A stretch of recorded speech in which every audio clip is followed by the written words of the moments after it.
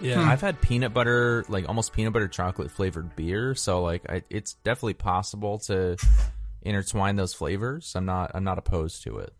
That's all. Well, good. I'm I'll glad say. you're not opposed to it.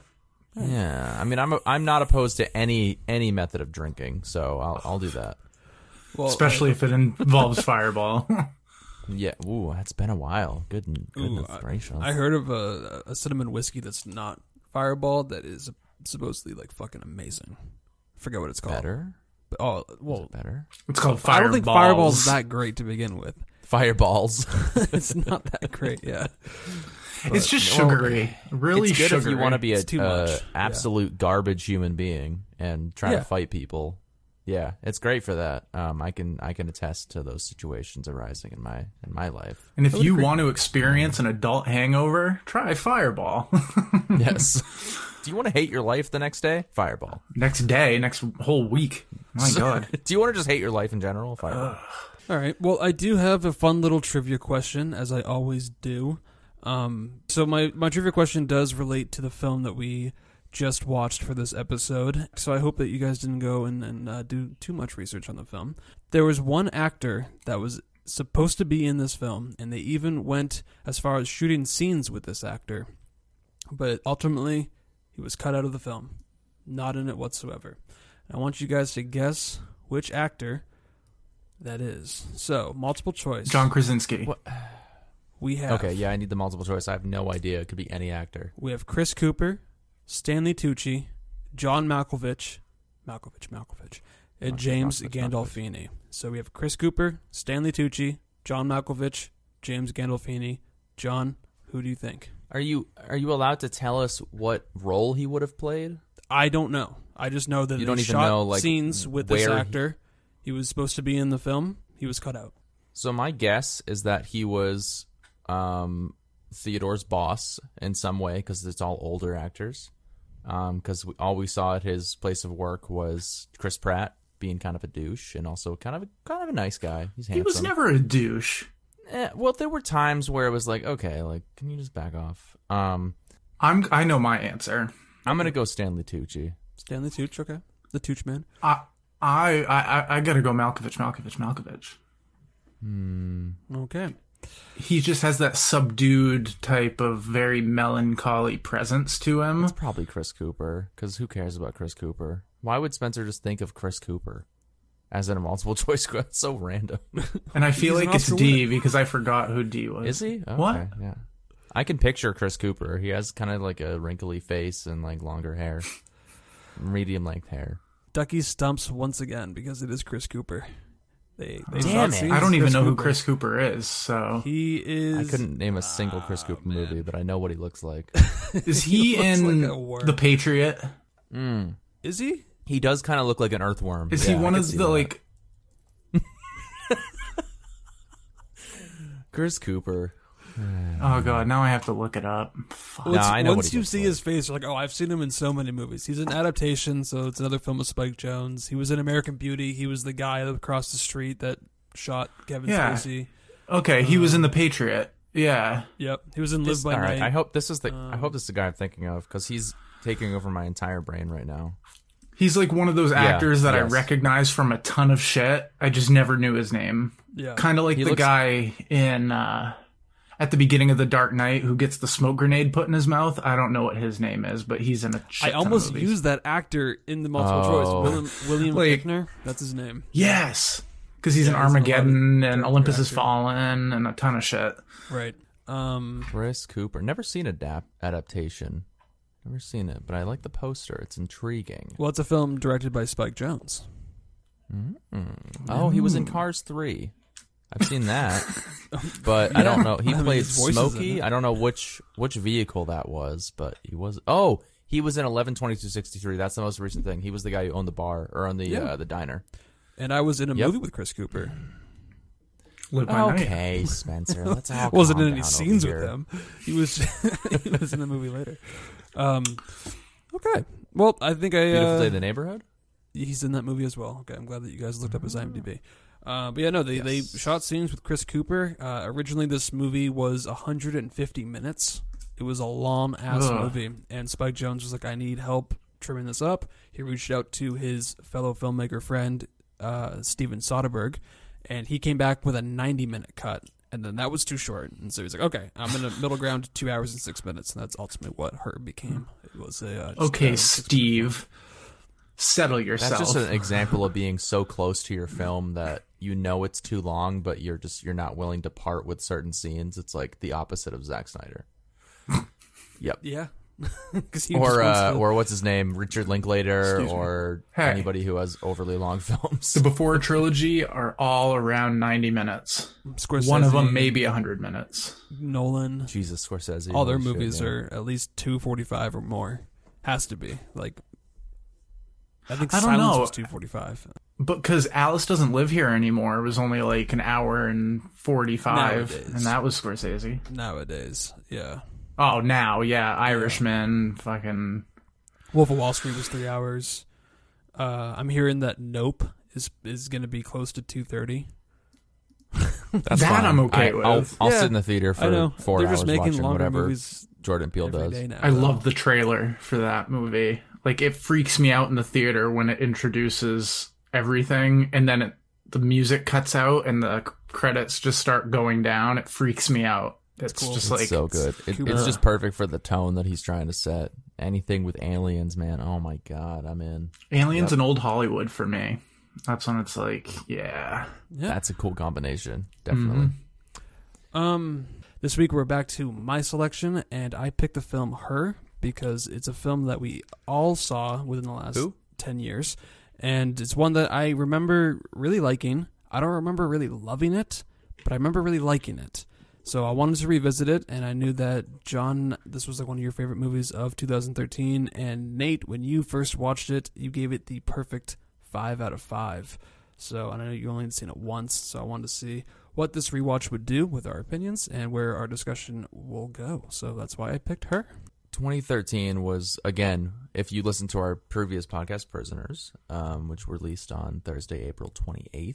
If you haven't seen it, I would highly recommend listening to that one. But 2013 was an incredible year for movies. Prisoners came out. You know, we had Captain Phillips. We had The Spectacular Now. We had Her. We had 12 Years a Slave. We Wolf had of Wall Street.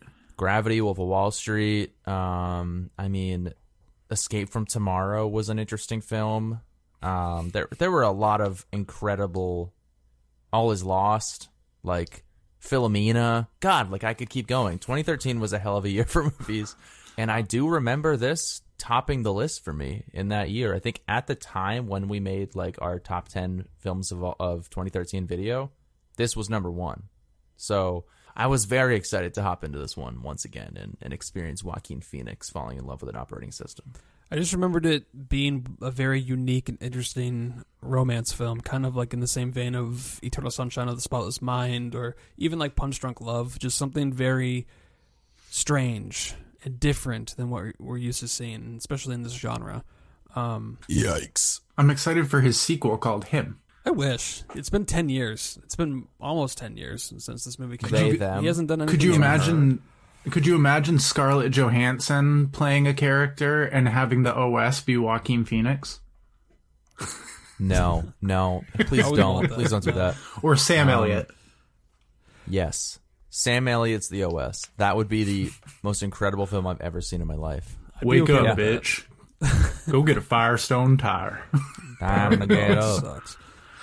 Yeah, Her probably, if I had watched it in 2013, it probably would have been my favorite of the year.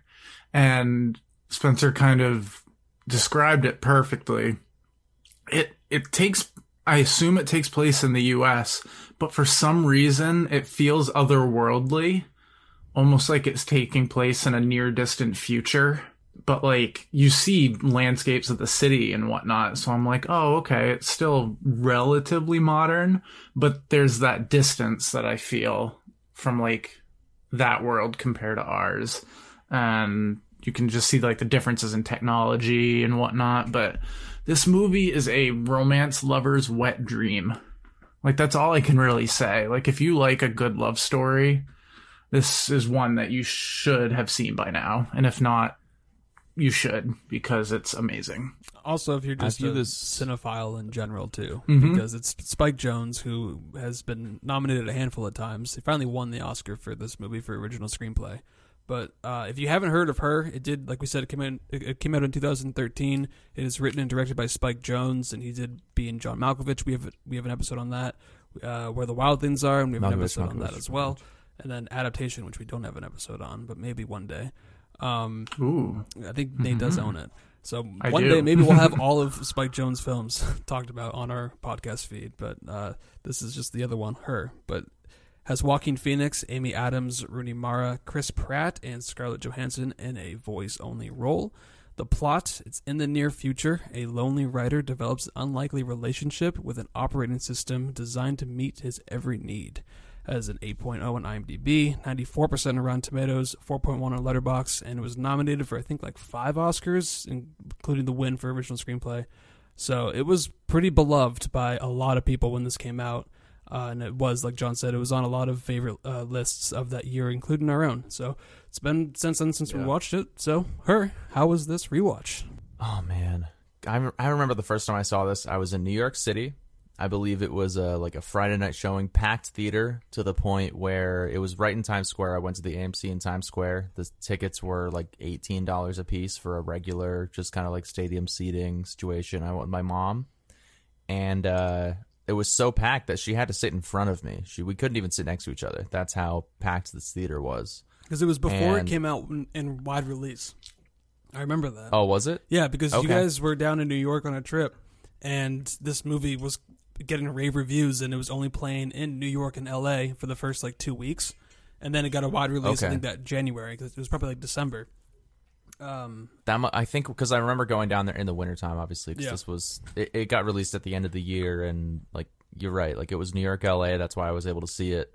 And God, man, I just remember being absolutely floored by this movie because I hadn't seen anything like it, you know. And I love movies that kind of revolve around a love story and also, you know, something with all these like futuristic elements. For me, it almost felt like it's either a dream or it's happening in like an alternative universe, because it's like you see the run-of-the-mill love story, and for some reason I'm latched on to most of those, whether they're good or not. But this one just has a whole different kind of vibe to it, where it's almost like we're not ready for it because we're not to that level of technology yet. It's like we almost can't understand what Joaquin Phoenix is going through. But then this movie has so many just like incredible life lessons to teach as well, where you're just like, I almost felt like I was becoming a poet watching this movie. And I don't know if I mentioned that last night, but in my Letterboxd review, that's exactly what I said, because it's just so well written, and it's a testament to Spike Jonze and why he won the Oscar for best screenplay here. This movie just has so many original ideas and things that I hope will be implemented in the next few years. Like, I think Joaquin Phoenix's character has, I'm going to call him Theodore just because I think Theodore is a cool name. He works as a card note writer, but he does it orally and audibly. Right. And No keyboards. that's just so cool. And the fact that he's like learning about these people over the years, and he's developed these relationships, so he's able to make their communication a lot richer and filled with more love. And he's just he's not a tortured soul, but he's just just the loneliest person in the world, it seems, because he doesn't do well with dates. He doesn't have a whole lot of friends. You find out partway through, and this is probably why I like the movie, is that there's a divorce. So like I love all movies. Family that drama. Exactly. That's there. But it's the performances and being able to relate to these characters in some sort of way just made it such an easy movie to watch. Because Scarlett Johansson's voice is just, I could listen to her all day. It's just got like a natural soft raspiness to it that's just kind of pleasant. And like a sweetness, too. Yeah, exactly. Except when she gets mad, and then it's like, what? It's like, oh god, Yeah. okay, when did that happen? I felt everything she said as if she was an actual human. And I remember at the time that people were saying, like, is she a dark horse for Best Actress? Like, no. I remember can't that be. being a discussion topic. But like, yeah. it was 100% a thing, and I can totally understand why, especially after a rewatch. Her voice acting is just unbelievable, and also it's a testament to Joaquin Phoenix because he's acting technically to nothing in every scene. Well, no, I'm sure on set, on set there was an actress that named wasn't the Samantha case, Morton, and she did all of the readings of Samantha on set with Joaquin. Okay. Off camera, and then they were going to use her voice in the movie, but when they got to editing, Spike Jonze realized that something was missing. We need a different voice. Really, I didn't realize that. Scarlett A Johansson recognizable came into voice. play, but it's also Wow, really interesting okay. the parallels too, because we all have an episode out on Lost in Translation, and that was written and directed by Sofia Coppola, and that was loosely based on her relationship with Spike Jonze. Giovanni Ribisi kind of plays Spike Jonze in the film, like a loose version of him, and they use Scarlett Johansson in that movie as like kind of like their superpower. And then her, like 10 years later, Spike Jonze is making a movie about being lonely after a divorce, and then he uses Scarlett Johansson, and they both win the Oscar for Best Original Screenplay. So it's just kind of funny the parallels between those two, like their relationship past and how they both made a movie essentially about relationships with Scarlett Johansson and were able to win an Oscar for it. It's kind of an interesting parallel with this movie and Lost in Translation. But her, like I've only seen it twice, and it's been since like 2014 when it came out, and I bought the Blu-ray right after. I think I watched it, and I haven't seen it since. So it's been a minute, and I remembered Joaquin Phoenix giving a fantastic performance, and I would have guessed that he was nominated, but nobody out of the acting ensemble was nominated. It was all just kind of technical elements to the film. It was again one of those years where there were. I remember Tom Hanks didn't get nominated, and like there were a lot of snubs because there was a lot of really great performances this year. Phoenix could have easily been nominated. Like just he the way he conveyed sadness and made it feel so natural. Right. It was like, oh crap. It felt like he was legit going through something and just happened to be filming a movie at the same time. So it blurs the lines. He always gives very naturalistic and genuine performances, no matter what character he's playing. I mean, even if he's playing the villain in Gladiator, you want to rip his head off because of how evil he is. Yeah, the Nate's doing the thumb down thing. Yeah, and even when he plays Johnny Cash in Walk the Line, when he's Joker in Joker, I mean, even the Master. I mean, everything that he does, he brings this like, I'm going to go there, like a Daniel Day-Lewis element to every character. That's the perfect way to say it. I mean, he does. I mean, maybe he's not as good, but he's actor. Fucking fantastic as an actor, and everything that he's in. So, and he's a phenomenal character actor. He's one of those guys where you don't see Joaquin Phoenix.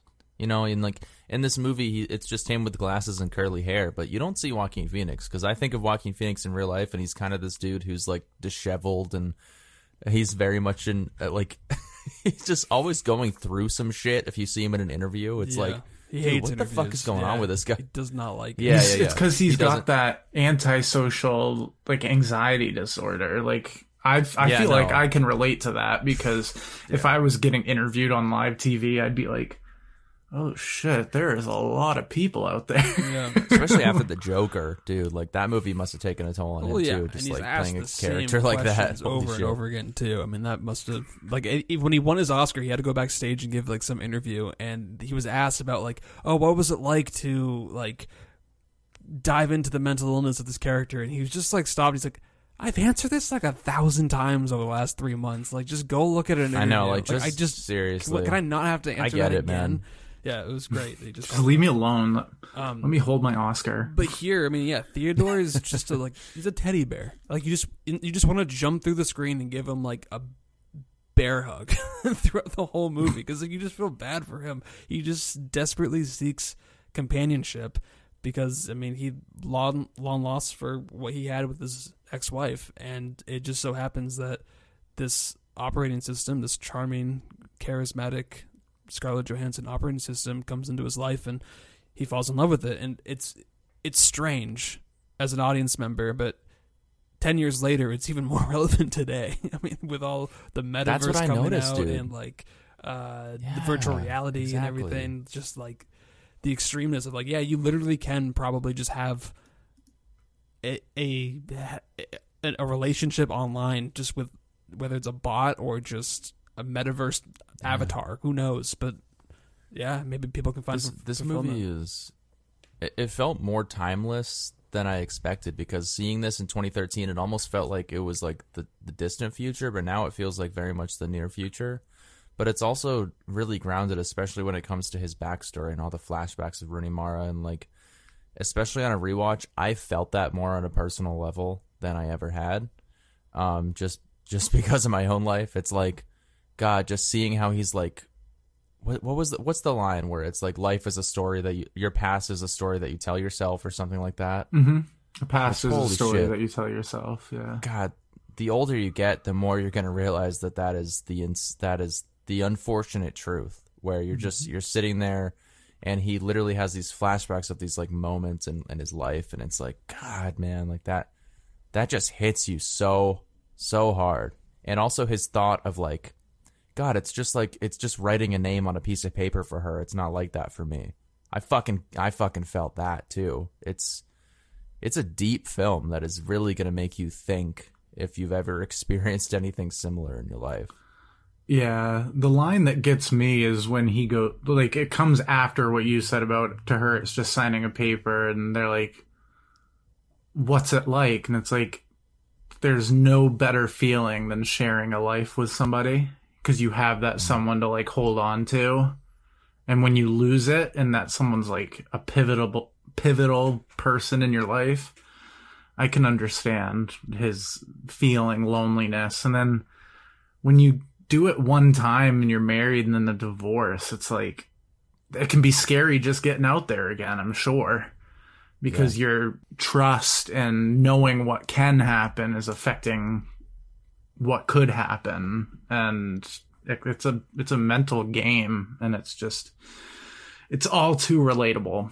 I almost felt like I was just like falling in love with Scarlett Johansson too, because it's like unreal how just like kind her voice is, and it's just so strange how deep you get into this movie from every moment that they have together, you know? And it gets crazy. Like, it gets weird. There's some weird moments in this movie, do not get me wrong. Like, my mom sitting in front of me was better than her sitting next to me the first viewing. I will say that with absolute fact. Yeah, there was a couple of moments that I completely forgot about, and I had one of those moments where, like, I usually, when I watch a movie, like, I put on my surround sound, or my sound bar, I should say, and I have it kind of, at a good volume because I want to be immersed. And when they had that chat room scene with Sexy Kitten 69, I couldn't find my remote. Like, my neighbors are going to think I'm watching something, but I'm just watching her. And it just was so loud. And I was like, oh my God, this is just excessive. Quick, grab the dead cat. Grab the dead cat. Choke the dead cat. Oh, I choke the dead cat. The tail it's around your neck. So do you know, okay, good night. Do you know whose voice that is? Oh, wasn't it oh no, I have no idea. I thought Jamie Lee Curtis. but SNL alum. Amy Tina Fey? Poehler. Ooh, you're close, but think like a couple years later. Kristen Wiig? Yeah, Kristen Wiig. Yeah. Really? She has an Oscar nomination? That's the part that threw me off. Oscar 'cause I didn't think she had an nomination Oscar for nomination. original screenplay for Bridesmaids. Okay, well, for God, come yeah. on. That's Yeah. not where my mind goes when you say Oscar nomination. Yeah, I might have to watch this again just to be like, wait, what? so yeah, And then hear it and be like, oh God. Kristen Wiig was Sexy Kitten 69, and woman number 2, like the woman right before her when he was cycling through chat rooms, that was Bill Hader's voice as a chat. Oh my God. And you can tell it definitely sounds like deep a voice, man. Yeah. Yeah, it's Those scenes are so funny because it truly does put you in that world where, like, this is what people do. They throw in their little earpiece, and he goes through his little chat rooms, and they have these little introductions to these people that he can talk with. It's just so Yeah. it's so strange, but it doesn't seem that far from reality. And also, I mean, at all. the video game that he's playing, I mean, that's essentially like metaverse on a projector. I mean, he's just doing little like things with his fingers to make the alien run, and that's actually Spike Jonze as the alien, who's like, "Fuck you, you fucking shithead fuckface!" Like, And then when he's like, "Hey, fuck you," he's So like, funny. "Ah!" yeah, and "Oh, takes let's off go. running. Come on, pussy. Come on, you pussy! Yeah. Scarlett Johansson's like, it's testing you. He's like, fuck you, fuck you. All right, come this way. I guess. I remember the theater like erupting when that character like came up on the screen. Well, Spike Jonze is a nut to begin with. I mean, he's produced all of the Jackass movies, and he's been on set during all of those. But he just also and he's also the grandmother in Jackass 2, who like goes on those skits. That's Spike Jonze. What but the he fuck? liked that character Okay. of the alien so much that apparently in post production, like that's how he would talk to his editors sometimes. Assistants, it's just like, Come on, asshole! Come on, you fucking pussy! Like, just What if you were on set of Her and he talked to you like that, and you out of context had no idea like how he was in person? Like, give me a coffee, you fucking asshole, piece of shit, loser. it's like, oh my god, is this Bryan Singer? I'd probably laugh. Ooh, I'd be wow. like, "Oh, of course." I hope he's not going to I kill heard me. Michael Daughtry, not the singer, but the director who did. That's Chris Daughtry. Okay, yeah. So Michael Daughtry, is Daughtry, the right singer. there. He did like I was not Krampus, thinking of him. He did Trick or Treat, Trick or Treat. and Godzilla, Yeah. King of the Monsters. He's only done like 3 movies, but I heard that he was just like that, just high pitched voice and a whiny little bitch. But anyways, Well, there goes our chances of getting a job. what I liked most, or what I remembered about this movie is, yeah, it's set in like the near future, and Nate mentioned like the city skylines and how that kind of seemed futuristic, and it's because it's meant to take place in the U.S., but they shot it in Shanghai, and so that's why it Really? gives it that like kind of like futuristic feel because of their skyscrapers are so interesting. And then they just like CGI'd with the U.S. stuff. But it's also got the same cinematographer that went on to become Christopher Nolan's cinematographer of Tenet, like Hoyt Van something. It's a Danish name. But he did Ad Astra, he did Tenet, he did a bunch of other great looking movies. He's one of the best working cinematographers today. But just the uses of color in this movie, how like everything has like a shade of red or like yellow or something. Like it's very warm and inviting, and just And his it's got outfit this, like, choices. Yeah, like his outfit choices are are also very amazing. strange. But it's like it's got this like comforting feel to it, as he's just kind of like walking around with the very beautiful melancholic score from Arcade Fire.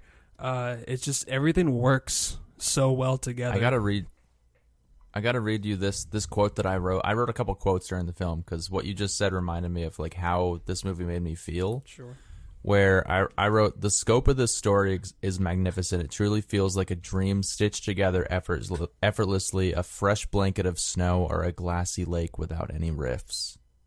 That's how I felt watching this movie, because it's just like, it's just so like seamless, and you flow through this story like none other, like with the cinematography and the cityscapes, and just like the story has its riffs, but in terms of like visual aspects, it's absolutely fucking beautiful. The colors. Yeah. The colors, it's just so bright and soft. It feels like Yeah. I could just put on I cover myself with a warm blanket and a hot chocolate and just watch her. Yeah. God, I'm such a girl. Well, even the restaurant. It's called Her, Yeah, so we're it's allowed fine. to feel that way. It's okay. a Spike Jonze love story. That's what we're talking about this week. Yeah. I'll take it. But It's not Armageddon. Calm down. We don't have to Even be Michael Hart when- Bruce Willis right now. Even when they go on that date, it's Joaquin Phoenix and Olivia Wilde, who I completely forgot was in this movie. That was a surprise when She's her character amazing. came in to play this part. When he's like, he puts it on like the video game board and like the little alien. She's fat.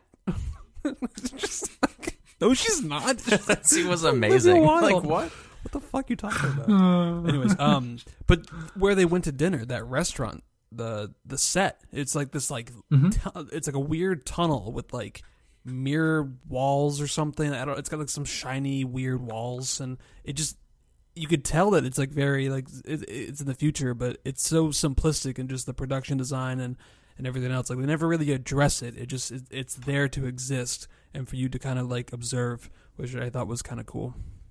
I think Amy Adams is like an unsung amazing performance in this movie for like how little she really was in it, as just this kind of quirky friend of Theodore, and the way she conveys emotion with her eyes.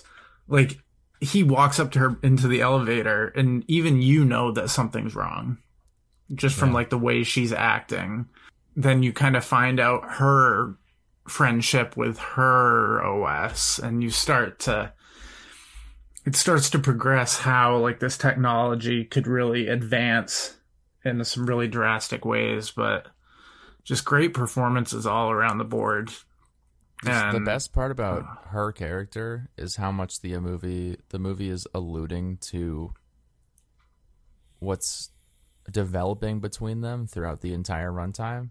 Because like the very last shot is her, like, she puts his head on his shoulder, and it's like, okay, it makes you feel like, okay, everything's gonna be okay. Like after everything that's happened, it's like, okay, this is kind of what I wanted anyway, so I'm gonna be okay. As long as these characters are able to come together. Like when he goes down to her apartment, just knocks on the door, and it just cuts, and he's just they're on the couch. It's just like, you know that they're going to be like friends till the end kind of thing.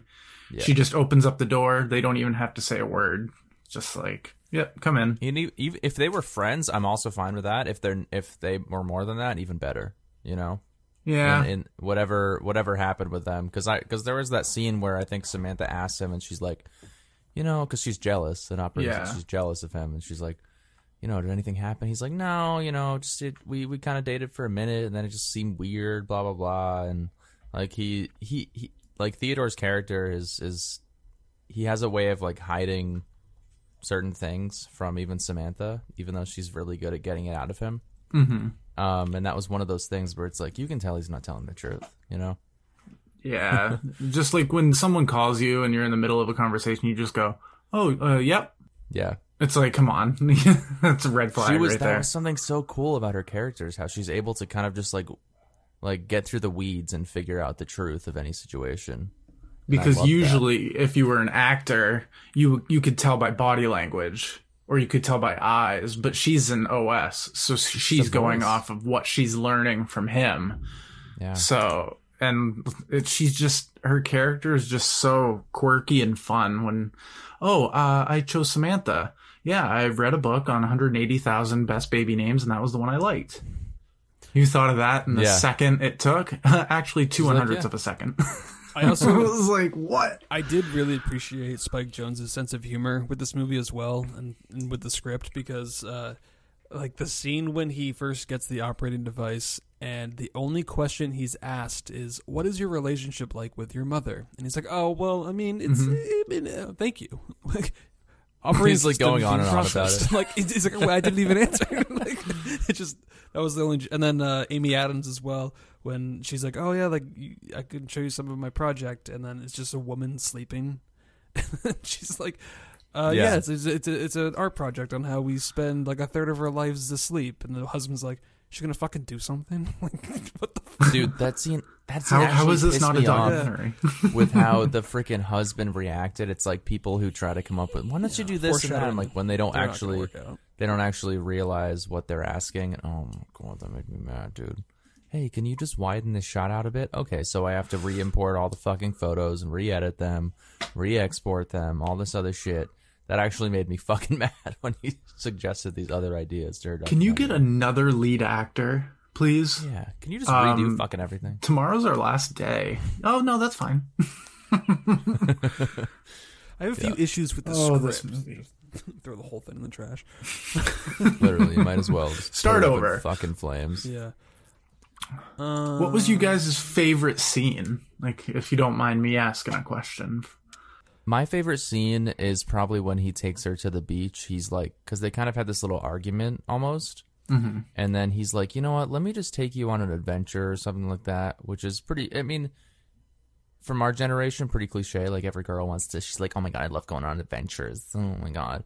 But he brings her on an adventure for an OS that hasn't experienced the world, and he has her in his little pocket and he's running around, and he's always just, and every scene where they're like going to do something is almost dreamlike, because he instantly just like breaks out of his shell as this Theodore character, where he's just like showing her the world and stuff. And then the shot of him like walking on the beach, like there's a million people there, and it's just him, and it's like the scope of that shot is just like so beautiful and dreamlike, and it almost seems weird that this dude with his tucked in shirt and his khakis is walking on the beach by himself. But then she plays him this like beautiful song that she writes within seconds of the moment that she's experiencing. It's like, it's so just it's fucking beautiful. It's like, because you're able to feel what she's feeling through fucking song, because she's an OS that can do this. It's there's so much to that scene that is just beautiful. Yeah, that was one of my favorite scenes, especially when she brought Theodore, or he brought her on the date, but she was like, close your eyes, let me like guide you around, and brings him to like the pizza place. That scene was great. Yeah, in the beach right after. But the last scene is probably one of my favorites, on the rooftop with Amy Adams. Just after everything that's happened, all like the whole movie, and they go to that rooftop and no words are even uttered, just amazing shots, great score, just no dialogue, but just that like one gesture of Amy Adams putting her head on Joaquin. That was just great. That was just a perfect way to end the film, I thought. So that was probably one of my favorites. I liked, and this was probably the saddest, but my favorite was when they have their final conversation leading up to Spencer's part. It was them saying goodbye and her kind of explaining the whole situation, but knowing that like this version of me is yours kind of thing. And just going down to see Amy Adams, and they just have that connection where she just goes, did Samantha leave too? And it's just the way because you're with this character the whole movie and then they're gone. It's basically killing off a main character. And when you get that, it's like kind of sucks the air out of it a little bit. And the main character needs that shoulder to cry on. And in this case, it's the other way around. But kind of the same. They both needed each other. They were both alone. I don't think they even needed to be together if that was like continued on. I like the friendship where they can just pop in. One's like a game developer. She's developing how to be the perfect mom. And I thought that was kind of cool. Just the stupid little games they were playing. But yeah, this whole movie was just kind of a visual wet dream. Just beautiful to look at. Could have brought a tear to my eye, but it didn't. Yeah, as this movie does have you on the edge of tears for a long time, but I did not cry. It takes a lot. The last movie I cried at was Coco. Really? Yeah. Coco, the very end of Coco. I don't know if you guys have seen it, but it's... I've seen Coco. Remember me. It's like happy cries, though. It's not like oh my god, it's so sad. It's happy. It's like a mixture of both. I love Coco because when Remember Me won Best Original Song, everyone thought it was going to be, was it from The Greatest Showman? Oh, yeah, that's what I was thinking. So it's probably This Is Me. Yeah. This is me. Everyone thought it was going to be that, and Remember Me won. And I was like, yeah. Yeah, I don't know if I'd seen I don't think I saw Coco at the time. Me so either. I was probably like, what the fuck? Because Greatest Showman was like my favorite movie of the year. But it is absolutely insane to me, though, that the score for this movie, which is Oscar nominated, it's by the band Arcade Fire, which is a great band. This is their first time composing for a movie. The score finally became available on Spotify and Apple Music last year, in the year 2021.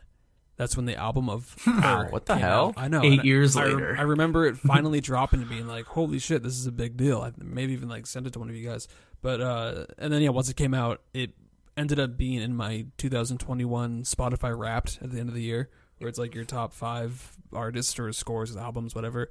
This was in there because I've listened to the entire soundtrack multiple times since it came out, and it's so good. It's very melancholic, but it also has that like, it's not depressing in a sense. It's actually kind of uplifting. It's pretty uplifting, upbeat, but kind of with a melancholic feel. So I just really enjoy the music, and it definitely deserved being Oscar nominated for original score. And I think the Moon Song was also original That song. Oh my god. Plays during the credits. That song. But yeah. No, it's not during the credits. Well, it plays during the credits. I know it plays at one point in the film. It's when they're at the cabin in the winter. Yeah, They sing Scarlett just together? starts singing it Yeah. off the top of her head. Oh, And I totally gotcha. forgot the relevance of the song in the film. But it's just another one of those moments where it's like, wow, this is just perfect. Yeah. Perfect representation of everything that's going on, everything that's led up to that, everything they're feeling. It's so good. It really is. Well, Yep. Nate, since you watched this movie for the first time, I think it was like 2017, maybe 2018. Something like you that. gave it a yeah. perfect 5 out of 5. So on this Yes. rewatch, your final thoughts and a grade. Does Her make a 5 out of 5 again? I've sat and twiddled my thumbs thinking about it. I can visualize that. I can't find tough something one, I right? didn't like. I can't really think of anything just because everything was so unique and clever, and just the world that he builds. In some of the shots, there was one where it encapsulated the whole theme of the movie really well because it was him talking to Samantha, but the camera was at like head level, so you could only see like their shoulders and up of all the people around, and then just open sky above them. And it was just like, that's who they're talking to. They're essentially talking up to like nothing. And it just showed like the sky having this endless possibility of who these people, what their lives are, and just kind of how everything is random. Yeah, 5 out of 5. Okay. 5 out of 5. Wow. I was Like, what's I going was on here? I was just making sure that like the fax machine was working in my head and I was spitting it out. But 5 out of 5. It's just, the score is beautiful. Joaquin Phoenix and Joker is amazing. I love this performance just because it's very subtle. It's not necessarily like an over the top character that he has to play. Yeah, no, 5 out of 5. It's definitely deserved. I would love for this movie to get maybe like a Criterion release or something big like that. Because being John Malkovich is on there, why not give her a little 4K transfer and give it a cool box or something like that? I'd like to see that because this movie definitely deserves it. Yeah. I mean, I was in love with this movie for the first time I saw it. I mean, in 2013, it was my favorite movie of the year, and like I alternated between that and Spectacular Now. But as of last night, watching this movie again, I think it's hit me even harder over the years, just in terms of personal experience, and then going back and reminiscing on the storyline. It's just it does mean so much to me. Just these characters, what they go through, the lessons that this is trying to teach. It's just a very poetic, dreamlike film that makes you feel things that maybe you don't want to feel, but it forces you to feel them. And it's just so incredibly good. If you haven't seen Her, I mean, it's an amazing movie. And it's a futuristic film that still feels very futuristic, you know, even at a time where we do have devices like these. We don't have a sentient operating system in the sense of Scarlett Johansson, but God, I hope we do. Maybe I don't want that. But in this universe, it is just so fascinating to watch these characters just evolve and fall in love, and it's great. It's one of my favorite genres mixed together with another one of my favorite genres. So this is a 5 out of 5 for me. That there's no question. It's a phenomenal movie all around. Make a fucking decision, Spencer. Don't disappoint, Spencer. Yeah, if you don't give a 5 out of 5, then I mean, we might as well delete this whole episode. This is one of those movies that is just instant 5 out of 5. Ooh, yeah. Fantastic. Very Just much. everything works. Yeah. With the nominated production design, the winning screenplay, the directing, the performances, the score, everything about this movie just works on all levels, and it goes at a pace that really works too, because it's over 2 hours. It's 2 hours and like 6 minutes. And it feels, I don't know, like an hour and 40-minute movie. And it's a romance film. Usually when a romance film is 2+ hours, you're like, ooh, what are we doing here? But this one, no, it stayed true to its story the whole time. And I love the futuristic look. I love the whole outlook to like an operating device, and even like almost 10 years later, it's even more relevant today. So it's kind of funny to pick up on all that different types of stuff. And yeah, this is just one of the best, more unique romance films that are out there. If you haven't seen it, I know it was on Netflix, but I saw that it was taken off recently, so that's unfortunate. But it's worth buying. And like Nate said, this absolutely deserves to be on Criterion at some point because, yeah, we have Being John Malkovich. That's on Criterion. And this movie isn't even released in 4K. And the special features, it doesn't even have a commentary track. I would love to know more like of what was going through Spike Jonze's head during the making of this movie, because there are some behind-the-scenes stuff. There is a short film by Lance Bain, who was the second unit director of photography. He kind of directed a couple of like short documentaries of the making of. I don't know if you guys had the Blu-ray or were able to check those out or not. No, I watched it on Netflix. I also watched it on Netflix. Oh, interesting. Was it taken off today? I think it was taken off today, dude. Because I checked today. I watched it and yesterday it evening. Yeah, that's weird. Yeah, I watched it. I checked today because I was going going to rewatch a couple of the scenes as I was doing the Wow. notes, and it just wasn't there. I was like, "What the fuck?" I swear I saw it on the top 10. Really? Yeah. Exorcist That's 3 did fucking that odd too. timing. Like it was on for like a day, and Nate watched it on Netflix, and then we had to watch it on like Crackle or something. I don't know, but Crackle. Crackle. there are a couple Yeah. of making ofs. Like they had one called the Untitled Rick Howard Project, because during pre-production, that's what he had listed, or when he sent out the screenplay to different studios, it was called the Untitled Rick Howard Project.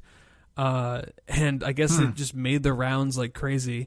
And Spike said that he would drive up to the studio, and the security guard would stop him, and he would say, "Oh, I'm with Rick Howard." And the security guard would go, "Oh my God, you're with Rick Howard? Okay, go ahead." Like it became that well known in like the studio word of mouth because the script was so good.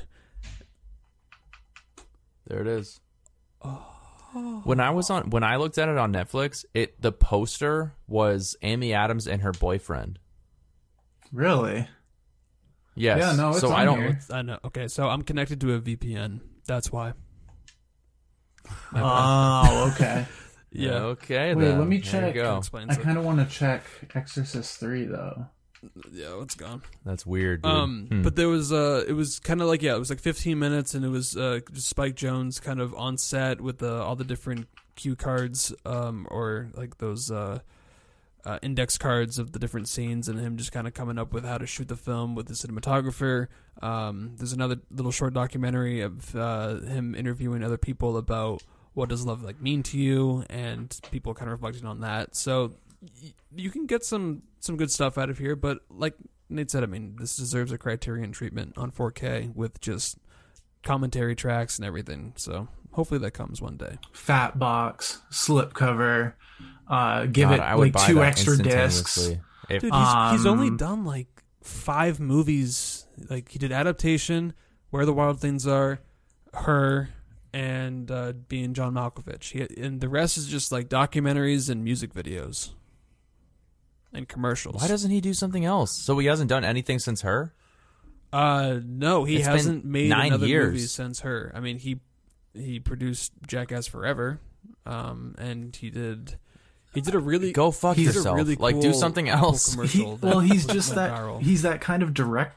Like Stanley Kubrick was like that. He couldn't make something unless he fell in love with it or it was his idea. And you could tell. So it's like you could tell him behind the scenes. I mean, this was just Very personal. consuming him. Yeah, and it was very personal to him. But like, yeah, directing credits, he's directed 107 things. I mean, whether it's stand-up, Spencer, would you say comedian this shows, is cathartic? cathartic Would you say this is cathartic for Spike Jonze? for him to make this movie? I would. Yeah. I Or would making imagine so. movies. Yeah. Yeah. Yeah, because he's done a lot of music videos for Arcade Fire, so that makes sense on why they composed the score. He did music videos for Bjork, Bjork. Weezer, Who? Beastie Boys. Bjork was in Northman. He must She was the really Valkyrie. like Daft Punk. music too. If he's spending all this time directing music videos, this must be a big passion of his as It well. looks like he's did Yeah. all of the Weezer videos, music videos and stuff. So I mean, yeah, he loves directing and he's very creative. I mean, he did the whole opening scene in Jackass Forever with like the dick dinosaur. He directed that entire sequence. It was $3 million to produce that one scene. Are you fucking And he directed kidding me? it. So I mean, that is the last thing that he's directed is that Jackass Forever opening scene with the penis and puppetry.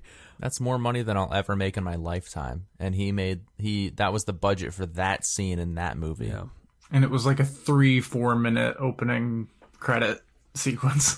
Jesus Christ. Yeah, man. So All right, well, good for hopefully him. he comes out with another movie at some point before he officially retires. It's been too long because he is very creative, just with all of his projects that he's done. And it makes sense. I mean, if he won't make something unless he's very passionate about it, then yeah, wait till it comes along. But this movie's great. Next week, we end our current cycle of films because we're back to Nate's collection. He is I'll just have you introduce. What film are we watching for you next week? We're watching a little 1955 black and white. What?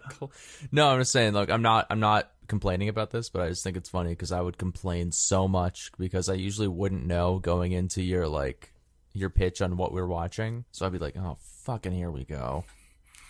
But here, I I'm hate you with excited. like Gone with the Wind and then something from Japan or Yeah, I'm just something. like, are you Summer fuck? Day. Like I have to sit through this? Oh my Exactly. God. But no, I'm looking forward to this one. But no, this one's like one of my favorite Criterions that I own. It's Night of the Hunter, 1955 black and white classic. Let's go, baby. Kind of off-kilter horror boogeyman type movie. And I'll have a lot to say about that because I think my version of it has like a 2-hour documentary making of the movie, and the movie's only like 93 minutes. So Wow. yeah, I'm excited to see like all the sets and stuff like that because the way this movie's shot looks really good. All right. Yeah. Looking forward So to tune it. in. Yeah, tune in. Yeah, Tune in. movie thong. Thank you. Yeah. It's literally Yeah, your this is profile for you. picture of. Yeah, Yeah. this is literally for you. So Yeah, and much after appreciated. that, so that episode will announce what will be for the next poll. So we have a new poll coming up. So feel free to suggest films on what movies you'd like us to talk about because there's a good chance that one of us own it. We own a lot of movies between all of us. Yeah. So Yeah. good chance. I already have one go in through our I mind. might have a little first, challenge because for we've- all of us, if not on what we have to pick. But we'll get into that another time. All right, I'm Yeah. interested. I'm looking Yeah. forward to making another head-to-head here on my collection. Should be a good time. But you can follow us at Those Movie Dudes on Instagram and Twitter and search at Those Movie Dudes just wherever you get your podcasts. I'm sure we're on those platforms, so just let us know if we're not on Anchor or, what's that, Stitcher? Isn't that the Android podcast? Are we still on Stitcher? yeah, Stitcher for Are we? Android. I don't know. Let us Yeah. know. Amazon. Where do you get your Probably. fucking If you listen on podcasts? Stitcher- Pandora. Fuck you. Yeah, seriously. Get an iPhone. If you're listening on Stitcher, we'll talk a little slower for you. So you have to go with the two So times mean. speed. Yeah. Yeah, you better do it at twice speed if you're on Stitcher because, like, what the fuck is wrong But with yeah, you? new episodes of Oh, Collector's man. Corner every Thursday. So thank you for listening and doodles. Let's get physical, physical. I wanna get physical. Let's get physical. Let me your body talk, your body talk. Let me your body talk. Let's get physical, physical. I wanna get physical. Let's get physical. Let me your body talk, your body talk. Let me your